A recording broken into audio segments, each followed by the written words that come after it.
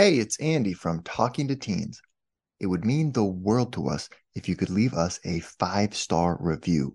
Reviews on Apple and Spotify help other parents find the show, and that helps us keep the lights on. Thanks for being a listener, and here's the show. You're listening to Talking to Teens, where we speak with leading experts from a variety of disciplines about the art and science of parenting teenagers. I'm your host, Andy Earle.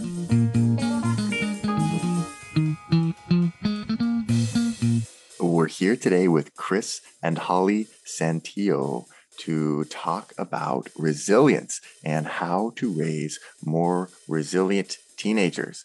We're going to be looking at the pillars of resilience, what resilience really is, how service factors into resilience, and the importance of both independence and connectedness, and how to teach these traits by creating a culture of learning within your family.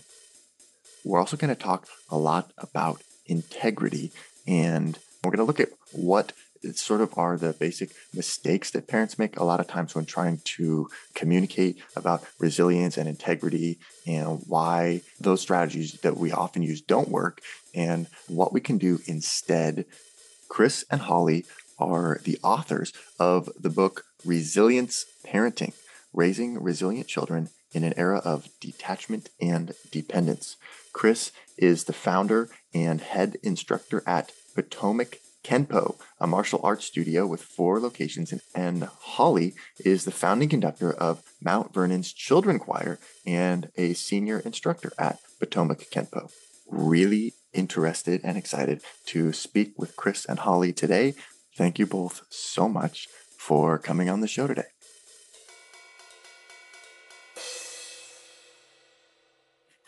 So why resilience?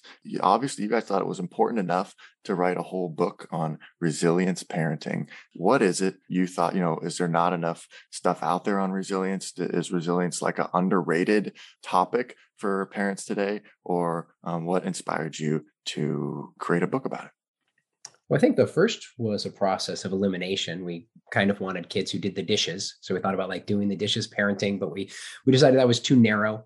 And we thought about like being a perfect human being parenting. We decided that might be too broad. And so it's kind of like a whittling down process of finding something that, captures the essence, but at the same time isn't overly specific. My answer used to be, Andy, that we didn't really have a lot to challenge us on a broad scope. No world war in our face, or no Great Depression. We've had our ups and downs, but there hasn't been a really apocalyptic thing. But we wrote this book about a year before COVID. So I don't know. We'll see if COVID has improved our resilience just from environmental factors. But that would have been my answer, is we need to address how to help our kids be resilient, because maybe environmentally they haven't been encouraged to do so.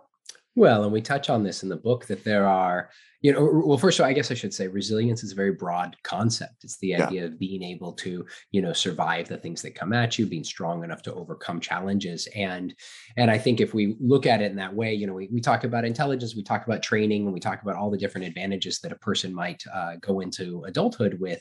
But in the absence of resilience, it's really hard to imagine a person being very successful in any avenue, whether we're talking about, career success, or we're talking about relationship success, or we're talking about just like liking themselves when they look in the mirror on their 30th birthday. And that's a pretty important test all by itself. But then to Holly's point, the readership of our book is very varied, and we've gotten feedback from people in all sorts of cross sections.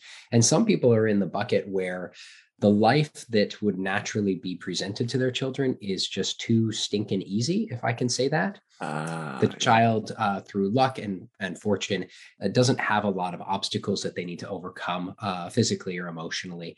And so that child is kind of destined to be, can I say floppy? Crumply, tending to be crumply if in the absence of challenge. And then at the other end of the spectrum, there are people who, and I think COVID has increased the ratio in this direction, people who are have a lot of challenges, whether they be physical or emotional, and a lot of stresses. And then we as parents need to kind of step in, and we need to curate that to the right degree, so that the 4-year-old is receiving a smaller share of the reality of any given cataclysm than, say, the 16-year-old who's only 2 years from having to go approach such things as an adult. And so the book is really, it's meant to address that spectrum, because there are days when we're in one camp and there are days when we're in the other camp. And we need, as parents, to be able to shift a little bit back and forth and make sure that we're kind of presenting a childhood to our children that is productive and going to set them up for success.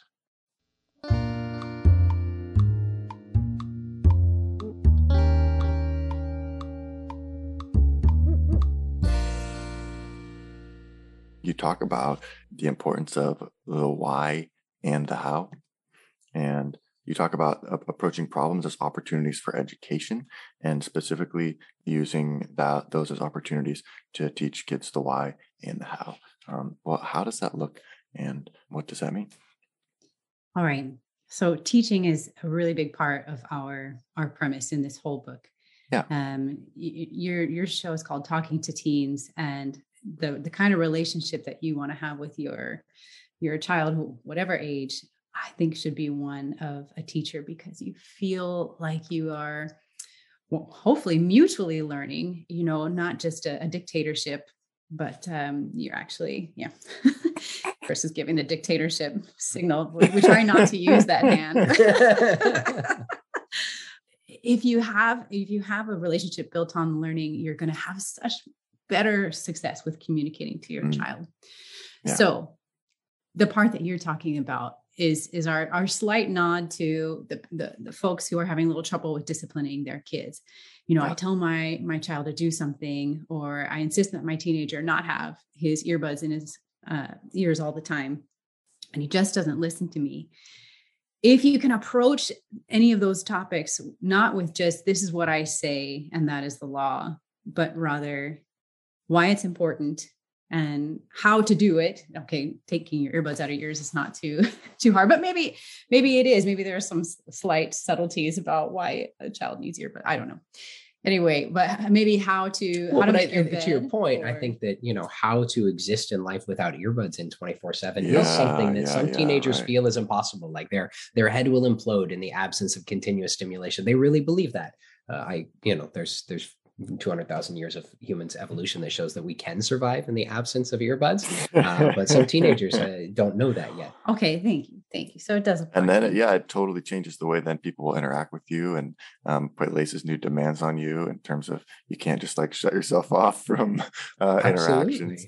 But there are consequences to that, right? There are consequences, and the relationship that is degraded because today I get to listen to a podcast during dinner, and that was entertaining for me, has a cost in terms of the relationship that I have with my brother and my sister and my family and whoever else is present, and decreases my ability to evolve as a human being who can interact in social settings. And social settings are, like everything, his ability to interact with his future bosses, his ability to interact.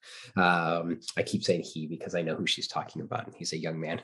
And but it could be it's a theoretical example. A theoretical example. No one we know has a teenager who has earbuds in all the time. I swear. And that there's a cost to that. And if we explain that, if we don't say, take your earbuds out, how many times have I told you? I've told you 1,000,000 times.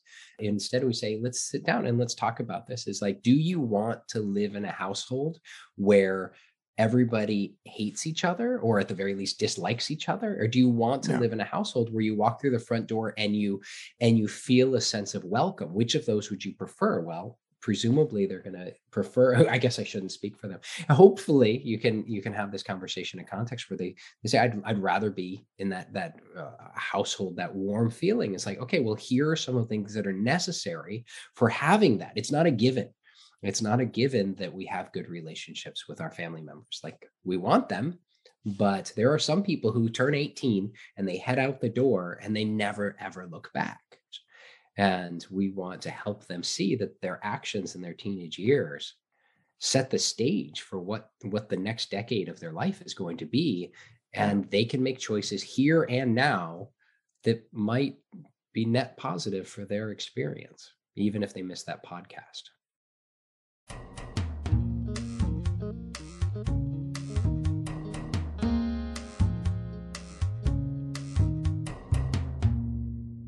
So what you learning, you said, is a big part of the book, and another aspect of that is talking about creating a culture of learning.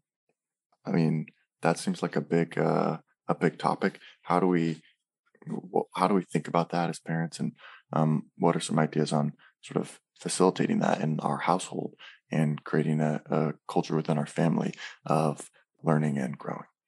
So I ebb and flow with my ability to do this, I guess, with any action or any attempt at good parenting. When I'm really doing well with this culture of learning, it just feels good to be having new information come at me. I feel curious. I feel open to new possibilities. And when it's not going very well, I'm disinterested, and it feels like rote necessary duty. So Yeah. my current reflection on this is that we want to recognize when our learning is going well and when it isn't, and be willing to change course, which is a big part of resilience, by the way, is adapting when you notice that your current course of action is not taking you in the right direction where you want to go. And I'm just thinking about this because our current school project right now, I want to be learning about Africa with my kids. And I noticed that the program I set out for ourselves, it just was no fun anymore. I said, you know what? We don't have to do it that way. Let's find a new way. And everyone was like, I could tell. Yeah. All right. But going back to the more overarching answer to your question, we want to model the kind of behavior that we expect to see in our kids, going back to the earbuds thing, right? If we don't want our kids to be tuning out to all of our conversations, we can't do the same thing to them. Yeah. Right. And if we want our kids to be really excited about learning, well, then we should be learning ourselves in a way that they can see right in front of them. Like I pick up a book too, or I have something to talk about at dinner too, because I'm excited to be learning. And there are really two parts to that. She kind of alluded to this. One is that we as adults, as parents, need to be continually learning. And whether you're picking up a new language, or whether you're doing an evening certificate program, or you're going back to school, or just reading some decent nonfiction on a regular basis.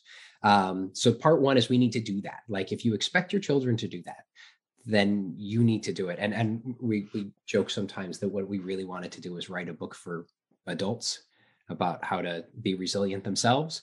But we've concluded that people would much rather tell other people how to be themselves. Exactly. But you know, there's not a lesson in the book that you can't turn around and look in the mirror and be like, oh yeah, I could be more honest with myself about the how and why about why I do things. I could improve myself as a person. I could have more integrity in learning. Isn't that one of the things about parenting too? Is that it just makes you want to be such a better person yourself.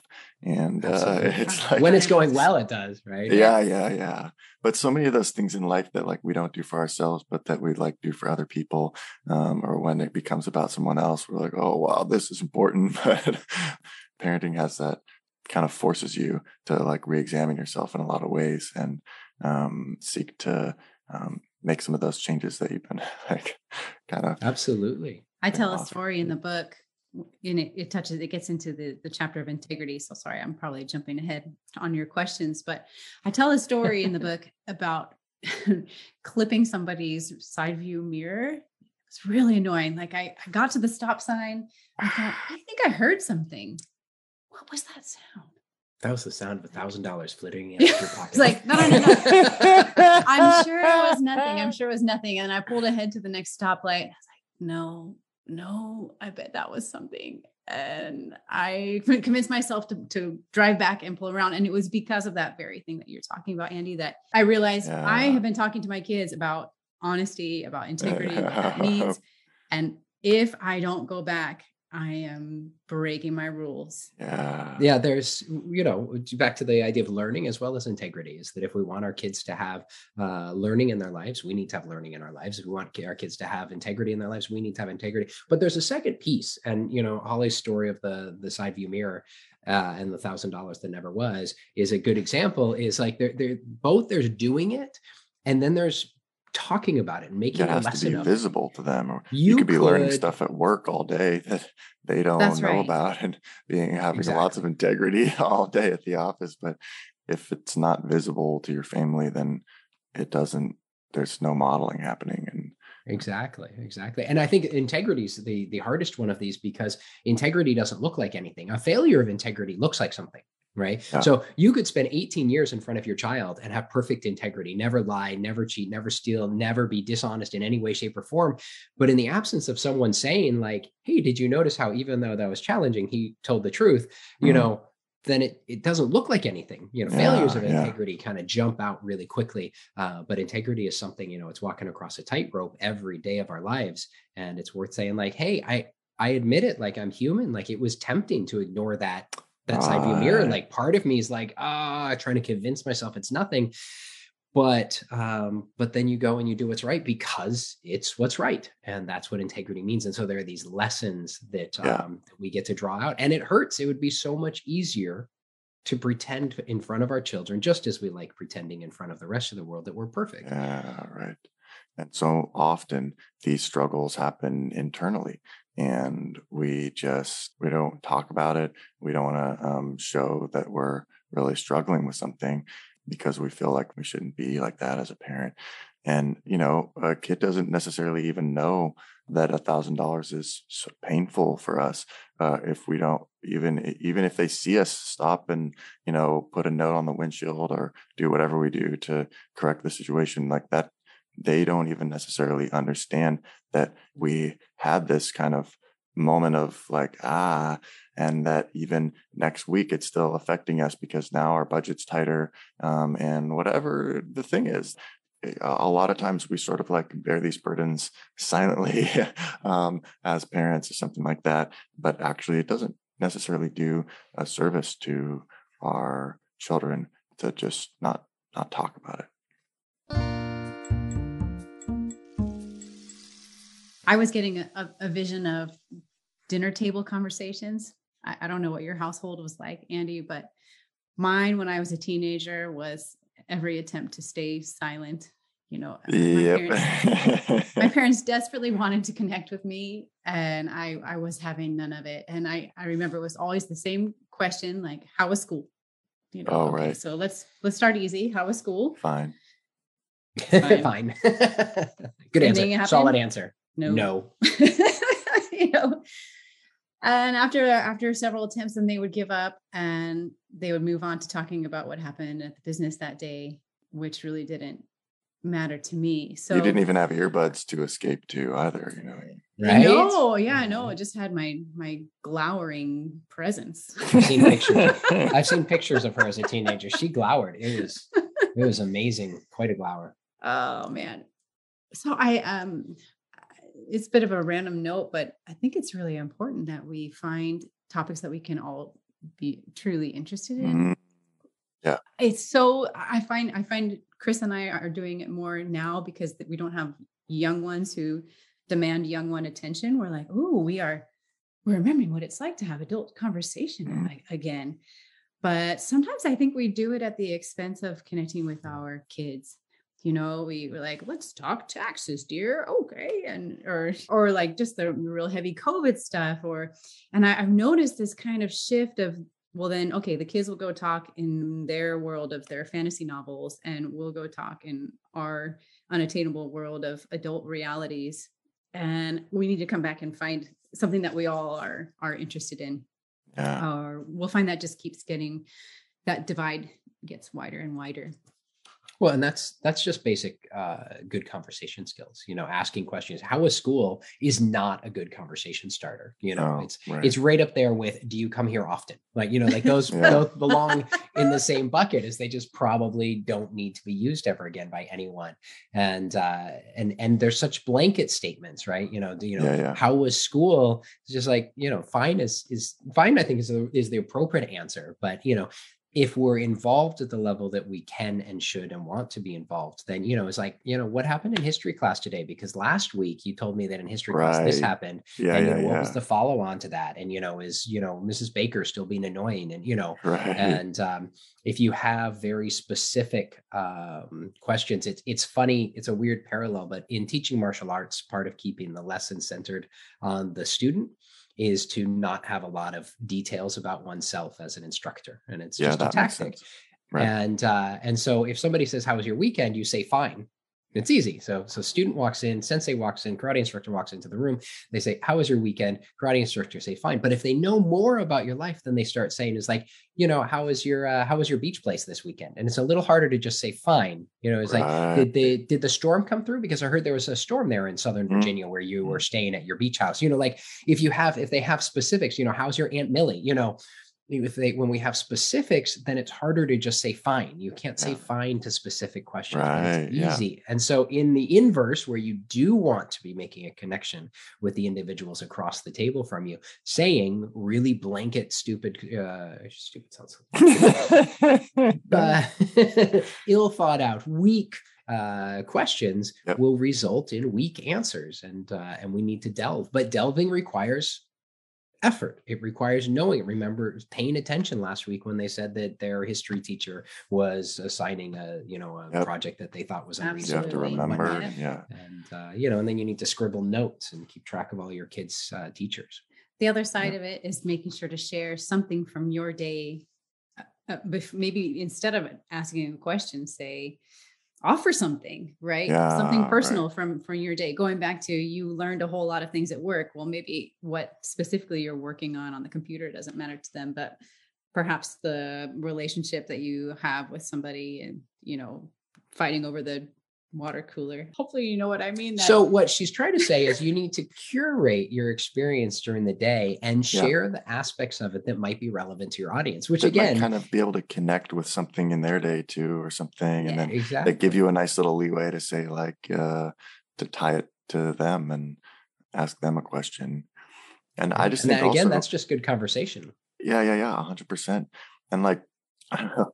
I hate it when people just don't offer anything and then ask me a question like, oh, how was your day? Did anything happen at school? Like that, it feels a little lazy. It feels like you're investing no energy or effort to what we said, remember something from earlier and bring back something specific, or say something interesting from your own experience and then relate it to me. Or it's so you're just entertain me. Tell me something. Dance, good, puppy, dance. Yeah. And it feels like you don't really care about the answer, because if you really cared, you would be doing what you guys said, oh my God, you had that thing today with with the assembly that you were looking forward to, and the thing, what was that like, and how was the whatever, and did that thing happen in third period like you were going to be doing, and what was that awkward or whatever. And now all of a sudden I feel like you really care. You're actually interested, whereas oh, how was school? I feel like you're just trying to make conversation, and then you're actually putting it on me to make the conversation. And and as teenagers, especially, we don't like being told what to do or forced what to do or something. And we resist that type of it's like a command. It's like a tacit command, entertain me, make some conversation. And we don't like that. So we resist that and we say, nothing, fine, whatever. Hey, we're here with Chris and Holly Santillo talking about how to raise more resilient teenagers. And we're not done yet. Here's a look at what's coming up in the second half of the show. There is a false dichotomy in our society that if you want your kids to be independent or connected, you have to give up the others. And it just isn't true. We can have it all. Absolutely. Well, and in the martial arts, this is always described as the cup overflowing. You need to fill your own cup in order to have anything to share. And there are many stories that center around this idea of this cup. And if you're always emptying your cup, if you're always giving of yourself to others, eventually you run dry. And if all you focus on is filling your own cup and you never share with others, then it just overflows and it's a big waste. And that the key is to make sure that you're always filling your cup, and then you're also offering of your cup to others. You mentioned struggles and physical struggles. And I thought one of the best things that our family has done has to seek out physical struggles that we do together. Ooh, I like that. Ours is hiking. We love hiking.